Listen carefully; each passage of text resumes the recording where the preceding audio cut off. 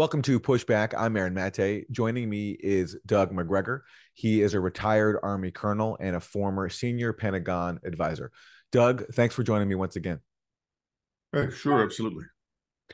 Let me ask you your response to the news we got late last week. Out of nowhere, the top military officer in the U.S., General Mark Milley, the chairman of the Joint Chiefs of Staff, comes out in favor of diplomacy with Russia. And this comes just a few weeks after congressional progressives were bullied into retracting their call for the same thing, for talking to Russia to end this war. And now we have the top military officer in the country, General Milley, reportedly clashing with other Biden administration officials and calling for talks with Russia. So, what to you is the significance of this, and why is Milley, of all people, coming out in favor of talks with Russia? Well, first of all, General Milley has a reputation for not doing something unless he's calculated the outcome and thinks it will benefit him. He leaked things from discussions with Trump, which were designed to benefit him. We had no idea whether or not they were true. He's now done the same thing with the New York Times. He essentially said, I think the Ukrainians have done all they can reasonably do, and it would be a good time to negotiate. Effectively, that's what he said. And supposedly that's what he told President Biden. Of course, President Biden and Sullivan and Blinken and the rest of them all rejected it out of hand. So there are a couple of things that are very interesting. So the second point is, this is Milley talking out of school. He's the senior military advisor to the president. Frankly speaking, anything he says is confidential and should be kept quiet.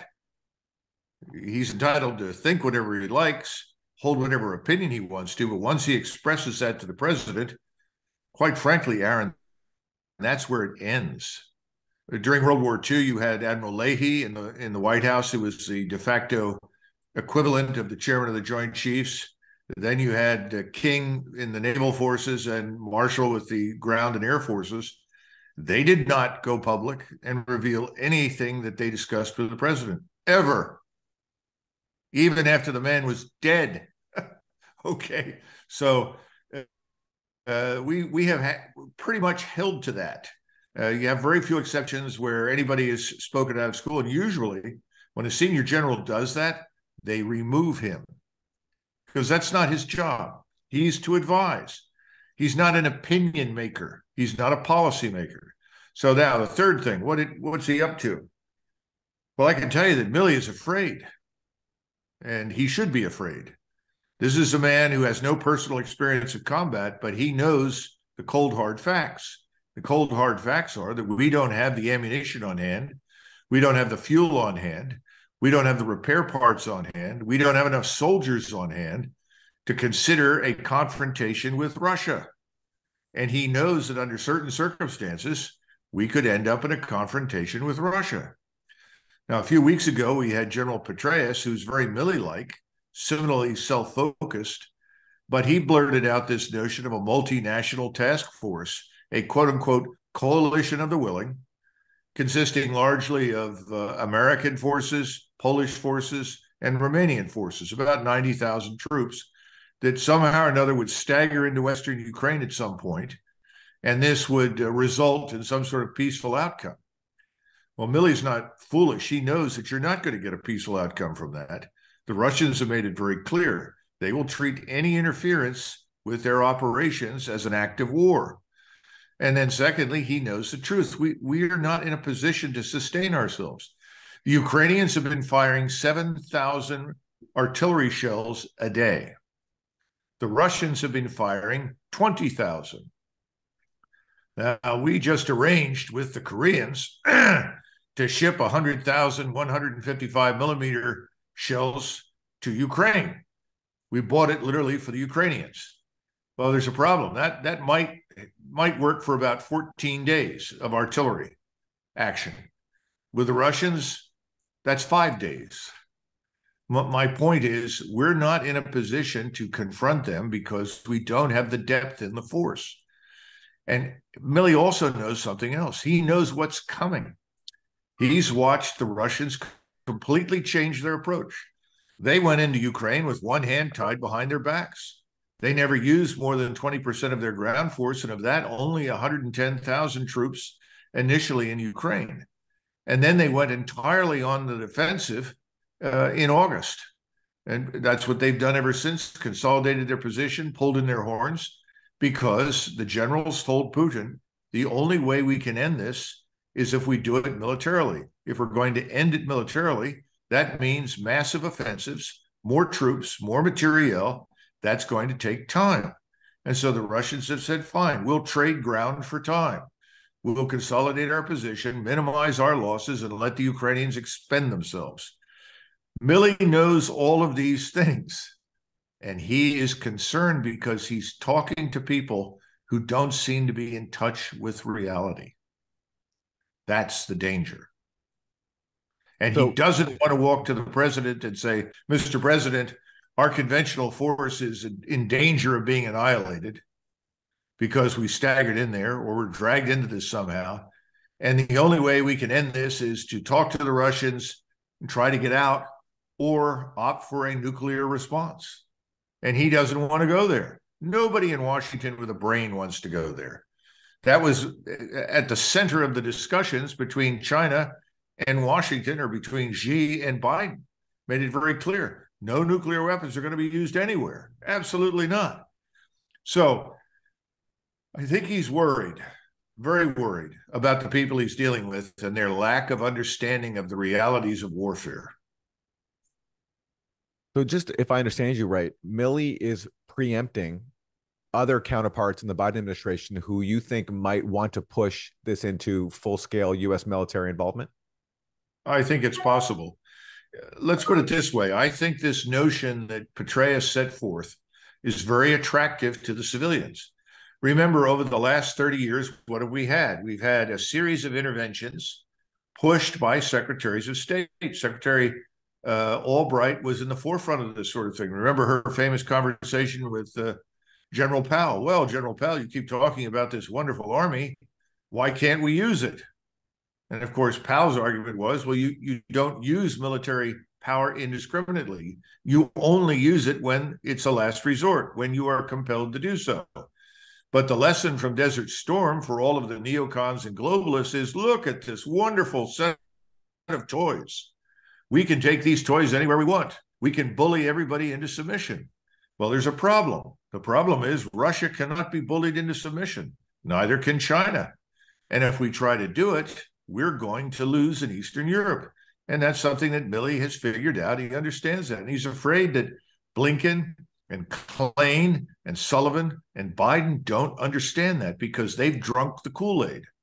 Now, what's the Kool-Aid? Ever since 24 February, you and I and everybody else has sat around listening to the Ukrainian victory speech. Ukrainians are winning. The Ukrainians are winning. Just look, they're winning. Well, look at the map. They're not winning. And they've lost over 100,000 killed and hundreds of thousands of casualties. Huge quantities of equipment have been lost, destroyed, stolen. They are on their last legs right now. They have nothing to offer. They're waiting around for the sledgehammer to show up and crush them. And so Milley says, you know, they've done about all we can expect. I think they should negotiate. And what does he get? Absolutely not. We must crush the Russians. We must defeat them. They need to understand. We have to impart this lesson. It's insane. Well, you know, on that point, this is from CNN to the claim you make about how, you know, people, bureaucrats inside the State Department, civilians are more hawkish than the Pentagon. This is what CNN says. Quote, one official explained that the State Department is on the opposite side of the pole from General Milley. That dynamic has led to a unique situation where military brass are far more fervently pushing for diplomacy than U.S. diplomats. Of course. Well, you know, we have been lying to the American people for at least 2 decades, probably 30 years. Why have we been lying? We've been telling them we're the greatest military in the world. No one can challenge us. Aaron, that was never true. And we dismantled most of our capability after 1991. What we have today is a shadow of what existed 30 years ago. And we no longer have a monopoly on the technologies that delivered so much success for us. Most of that had to do with microcircuitry, which is critical to precision. So the point is, the generals have been standing out there decorating themselves for Christmas every other week with new medals, telling everyone they're heroes and that we can do everything, and we can't. And they've had their bluff called. And I think Milley went in there to say, look, this is very dangerous stuff. We don't want to do this. We really need to end this before it gets out of control. And by the way, as we discussed shortly before we came on here, we've had a couple of stray missiles that went off course and struck just inside the Polish border, and 2 Poles were killed. And so now we have the Polish National Defense Council holding a meeting. Now, I don't know what's going to come out of it. I suspect the Russians will say, look, we're very sorry. Went off course. We'll do our best to avoid that in the future. Whether or not the Poles choose to accept it is hard to know. But I don't see any appetite in NATO whatsoever to mobilize that alliance to go into Russia and fight. I just don't see it. The Poles may be willing to do that. Some of the Romanians may be, but that's all contingent on us. We're the backbone. We're the center. We have to lead it. Let me ask you to speak more about the state of Ukraine's military. As you said earlier, the conventional picture we get is that Ukraine is winning, and to substantiate that, pundits here will point to the Ukrainian victories in Kherson and Kharkiv. But meanwhile, you have admissions like this in the New York Times, quietly reported. Despite Russia's setbacks on the battlefield, the Russian military continues to wage an effective missile and drone campaign against Ukraine's infrastructure, according to U.S. defense officials and military analysts, exposing gaps in a heavily strained Ukrainian air defense network. And perhaps because of that, one U.S. official recently told Politico, quote, "Why not start talking about peace talks before you throw another 100,000 lives into the abyss?" It's striking that we're getting this kind of commentary from U.S. officials now that we were not getting, at least as far as I could tell, early on in the war. Well, the decision in Moscow to go on the strategic defense once they had seized the territory where most of the Russian-speaking citizens live has actually worked very well for Russia. And the Ukrainians have lost tens of thousands of soldiers in this unending series of attacks. Now, people point to Kharkov and say, well, look, they had success up there. Well, there were only 2,000 Russians. It's flat. There's nothing to stop the Russians until they reach the river, which is just short of the Russian border. So the Russians said, look, well, we need the 2,000 men. We're not going to sacrifice them, pull them out, let the Ukrainians move in there. And oh, by the way, while they're in there, we're going to kill as many of them as we can with standoff attack. And that's what they did. The Ukrainians lost 30 to 40% of that force. And out of 30,000 men, that's a substantial loss. You had a similar situation up and down that front. And in Kherson, it was different. In Kherson, you had 30,000 Russian soldiers sitting in a town with a dam further up the Dnipro River that if the dam broke, they would then be flooded, literally, in this city. They decided they didn't want the dam broken, and they didn't want to risk those soldiers being flooded. And they knew they could hold it. That wasn't the question. They could easily hold the place. They had built enormous defenses. But the Supreme Commander said, Mr. President, I want to get them out. We don't need this right now. We can always go back and get it. Let's pull them out, rest them, refit them, and repurpose them for the major offensives that are coming later this year. The Russians have always regarded ground as something that is only useful if it confers an advantage on you. They have a long history of giving up ground left and right when it made strategic sense to do so. They fought the Mongols that way. They fought the Huns that way. They fought the Turks that way, the Tartars, everyone. And frankly, they fought Napoleon and the French and later on the Germans that way in World War II. Ground in and of itself doesn't have much value unless it gives you an advantage. If you have an advantage, stay with it. And that's what they've done up and down that line. They've adjusted the line so that they're holding terrain that they can easily defend, because you want to defend with the least effort possible while killing as many of the people attacking you as you can. The Russians know how to do that. They've done that very well. This is not going to last because the Ukrainians have run out of manpower. They can't even fuel armored forces anymore. They've had to pull most of the armor back because they don't have fuel for it. They can't go on like this. They can't evacuate people from the battlefield who are wounded. They've had too many people die of wounds. We're sending them 100 M113s in various conditions. Most of those will be used as ambulances to evacuate the wounded. Because in a high intensity battlefield, you can't fly helicopters in and fly people out. This is the sort of story that you had in Vietnam and Korea, MASH. Helicopter shows up, picks up the wounded, flies them out, and their lives are saved. That doesn't work. You have integrated air defenses on the Russian side.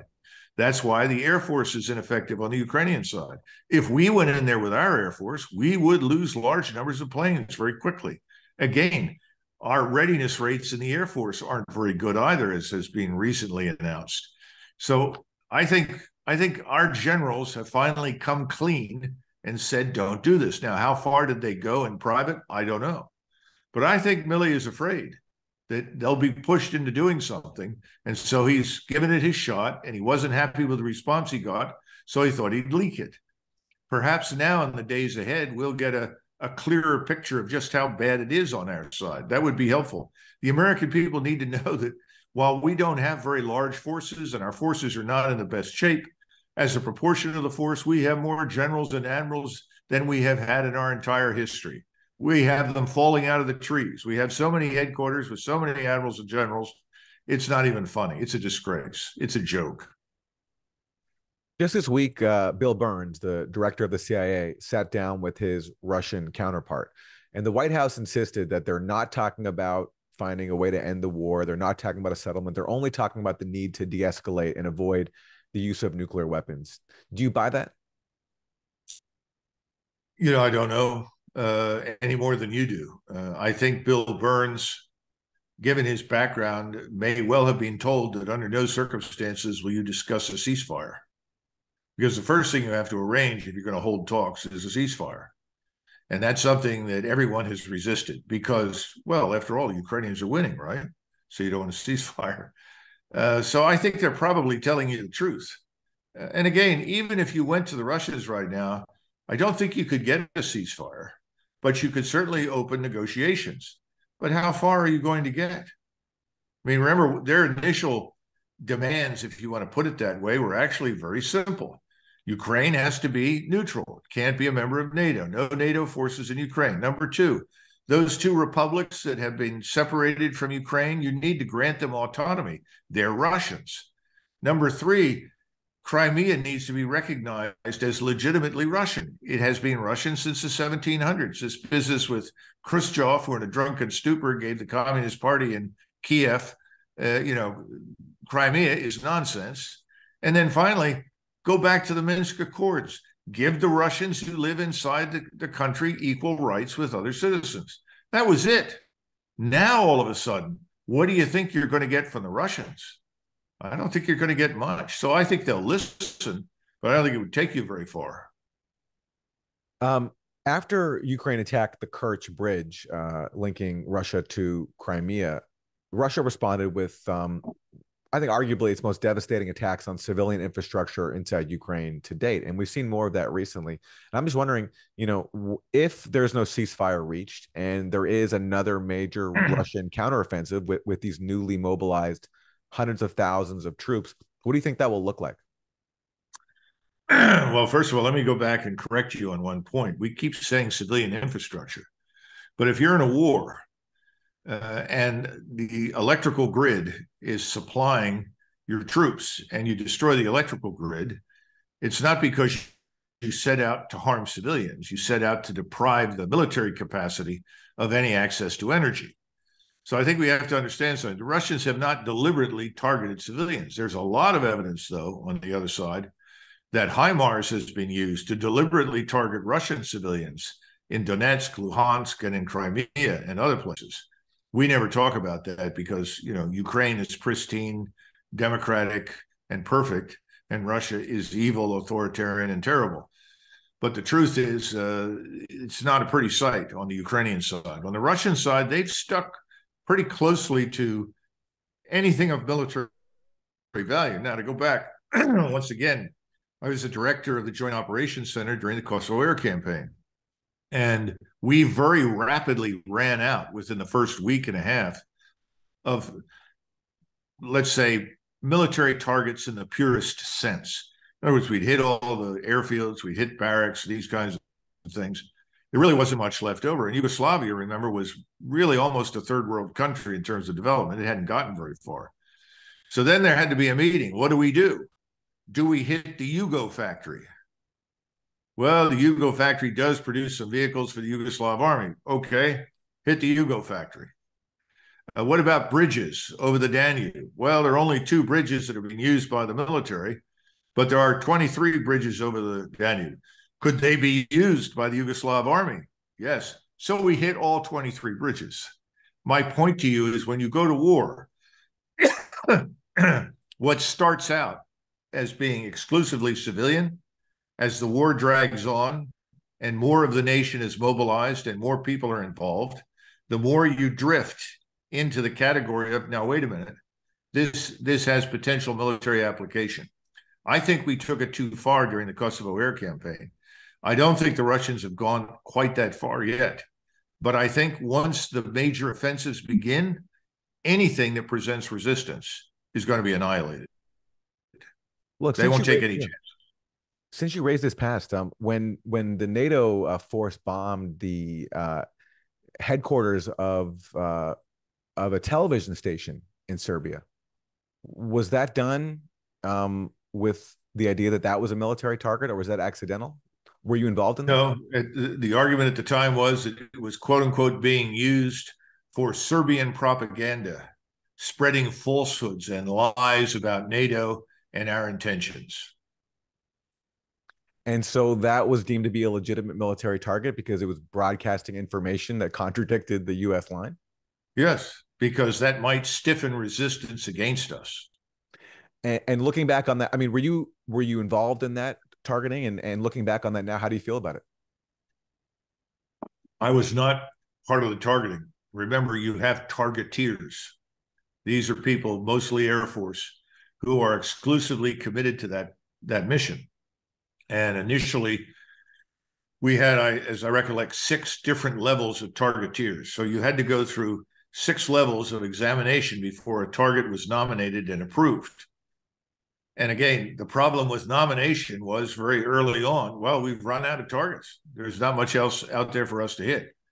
And so the direction was, well, you better go back and find more targets, or this air campaign ends in 3 weeks.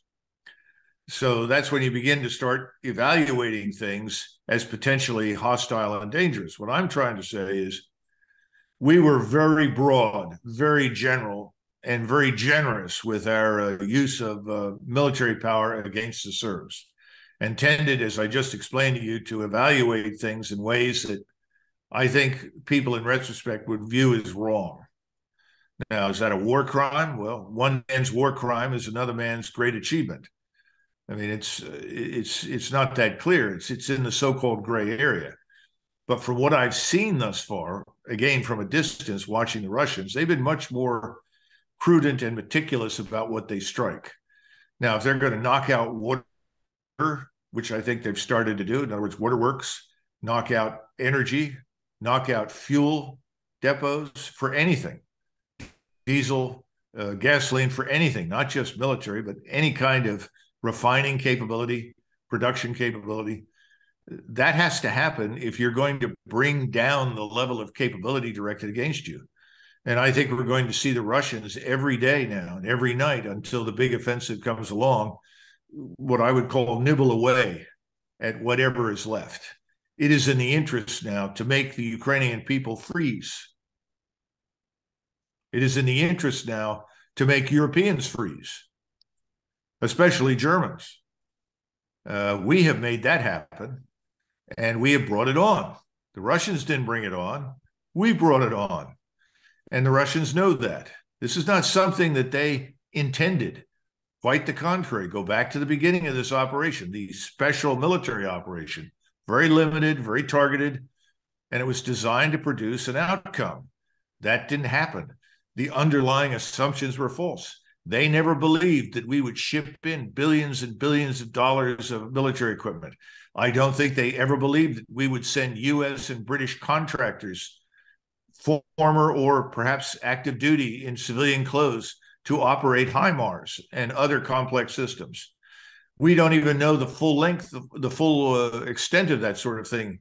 I don't think they ever expected NATO's staffs to come in and supplant Ukrainian staffs on the operational and strategic levels. I don't think that they ever expected NATO headquarters to effectively direct the war from a distance. So the Russians grossly miscalculated. They've got to correct that miscalculation. That means they've got to be ruthless in order to bring this war to a close. And I think all of these things, frankly, are known to Milley. And Milley can't be the only person. And so I think that's what he did. He went in and he told the truth, and he wasn't very happy with what he got back. Yeah, I mean, what you mentioned there about how this war for Russia creates an imperative to freeze Ukrainians and freeze Europeans. If you're in a position to stop the war in Washington, I don't know why you wouldn't pursue that option unless you just simply don't care about Ukrainian and European lives. Well, Aaron, I haven't seen too much evidence for great concern in that department, because if we were genuinely concerned about that, we would never have allowed this war to get this far. Yeah. And as I've said before to you and your colleagues, I could never imagine any president of the United States involving ourselves in Eastern Europe in a war with Russia, number one. The only interest we have in that area, real interest, is to end the fighting and to support a solution, whatever that takes. And I wrote an op-ed very early on at the end of February suggesting we bring in neutrals, neutral forces, Finns, Indian, Austrian, Malays, whatever. Bring them in, let them create the force that stands between the Russians and the Ukrainians, that establishes a ceasefire line. And then let's talk and sort through this and find a solution. But nobody was interested in that. Now all of a sudden we have at least one voice of realism. I'm sure there are others in uniform that are saying it's time to stop. But I don't think we can. Do you think Russia made sufficient efforts in this regard? There was one time some talk from Putin about proposing peacekeepers for the Donbass, but from my vantage point, and maybe I'm wrong on this, I didn't see them make this a really big issue. I didn't see them go to the UN Security Council and say, to avoid a war, we need to have international peacekeepers to protect the people of the Donbass, or else we're going to have to go in there and do it ourselves because no one else is doing it. And the U.S. is backing Ukraine as it shells, these ethnic Russians in Ukraine. So we need an international peacekeeping force. Do you think Russia made a sufficient effort to do all it could to avoid the use of force? Well, I know that there are large numbers of Russians living in towns and villages in the Donbass who said that they were on the verge of being exterminated by members of the Azov regiment when Russian troops and tanks arrived just in the nick of time to save them from being gunned down and their town and village burned. So that was a real danger. I'm not sure that Putin probably had much faith or confidence in the United Nations.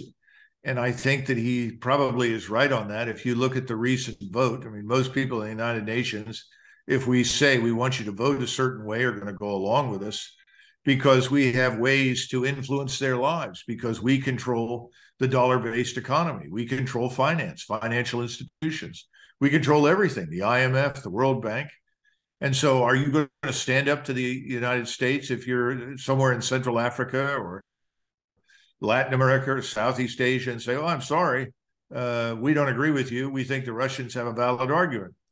We'll probably say, well, look, we may sympathize with the Russians in this circumstance, but it's not in our interest to stand out. So we'll vote with the U.S. So I'm not sure he was wrong to conclude that there was probably not much help there for him.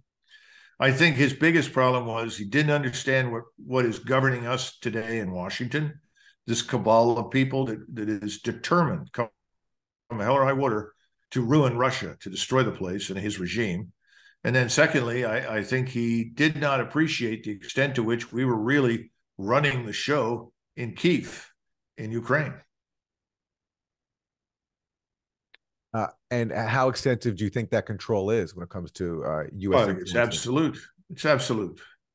If the president of the United States wanted a peace arrangement, uh, negotiations to start, he would tell Zelensky to shut up and color. Now, there is a theory that Zelensky is surrounded by radical nationalists who will execute him if he does such a thing.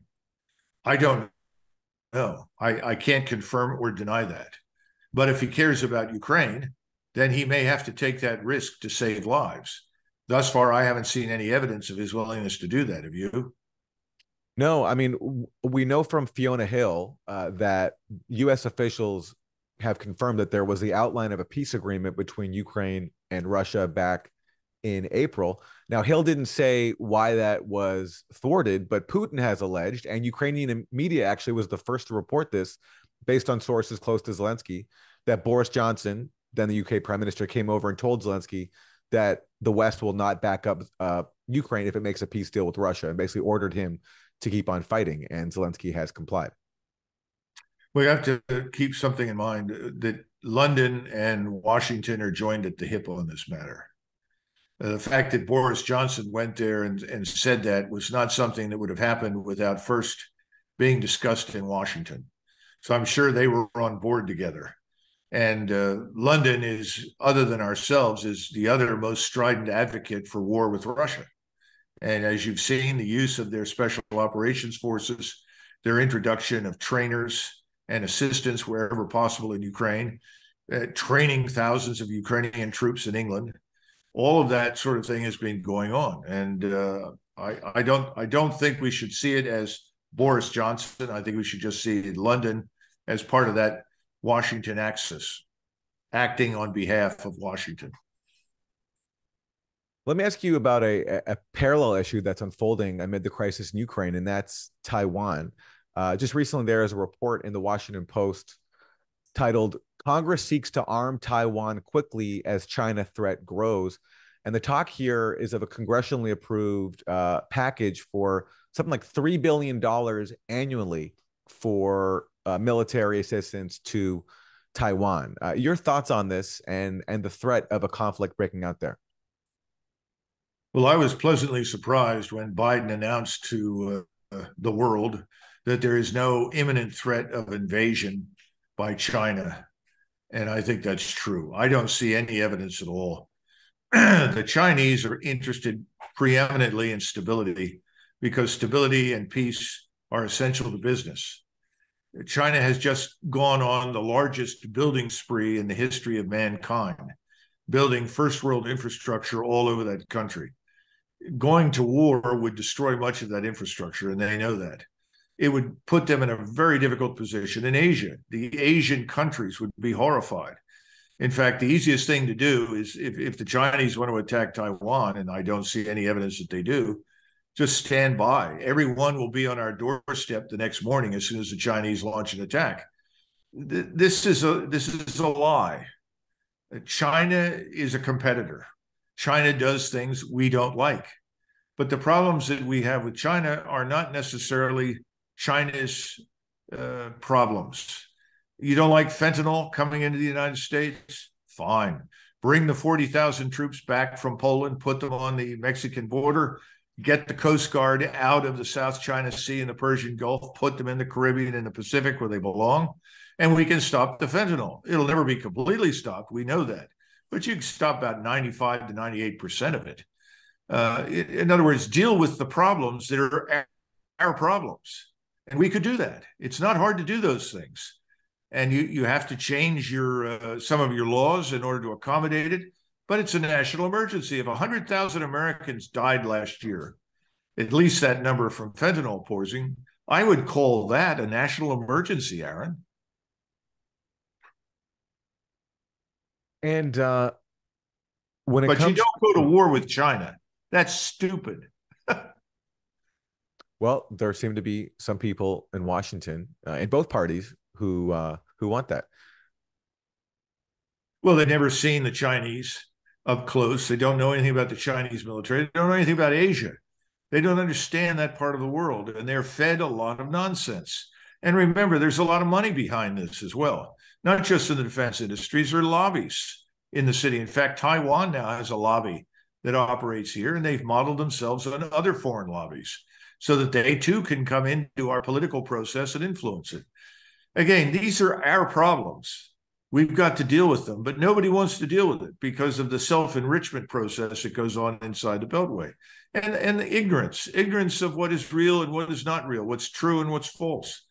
And it doesn't matter what you say because you're competing with a machine inside the Beltway that is interested in buying access and power. And it's very difficult to resist that if you work on the Hill.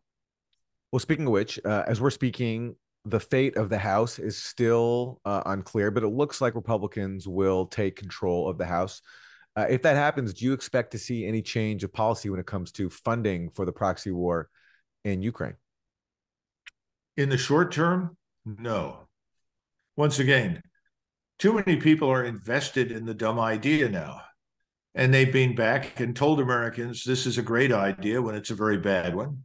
And remember, Americans are treated largely to the diet of misinformation and nonsense through the mainstream media. I don't know if you ever saw it, but I was on with Stu Varney one morning.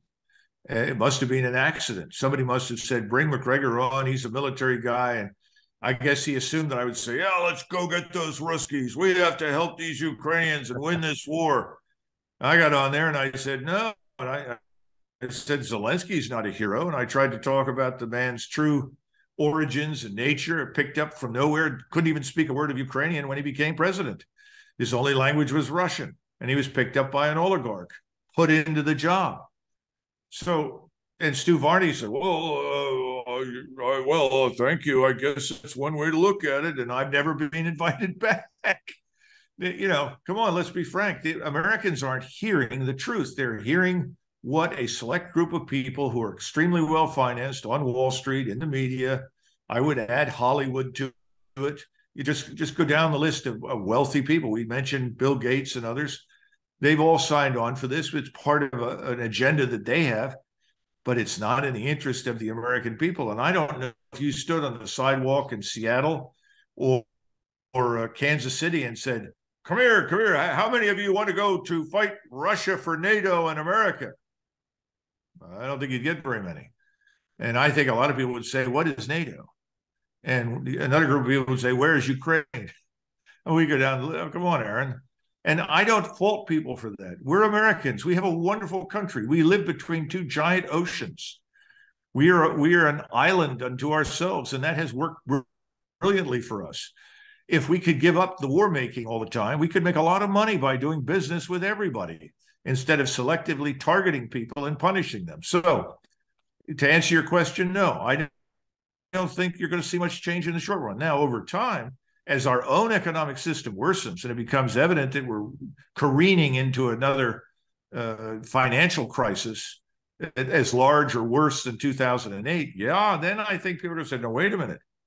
Before you push that button and create another $1 trillion of money, where's all this going and why are we supporting this? That's when you may hear it. But it's because people here are hurting. They are hurting, but the hurt has to get worse. The worse it gets, the more they're going to complain and the more people are likely to listen. Doug, as we wrap, any final words for us? And are you concerned still about the threat of nuclear war breaking out as a result of this conflict in Ukraine? I don't think so at the moment. Someone who is part of these scientists for nuclear sanity or something say that we're at the 20% mark, 20% potential for nuclear conflict. You can never rule it out completely, unfortunately. But I am somewhat relieved by some of the things that Biden said while he was in China, where this issue came up, and he agreed wholeheartedly with Xi. There must be no use of nuclear weapons, because I know the Russians absolutely don't want them. I mean, why would you want to use a nuclear weapon in Guadalajara, Mexico in the north if you lived in Arizona or New Mexico? Of course not.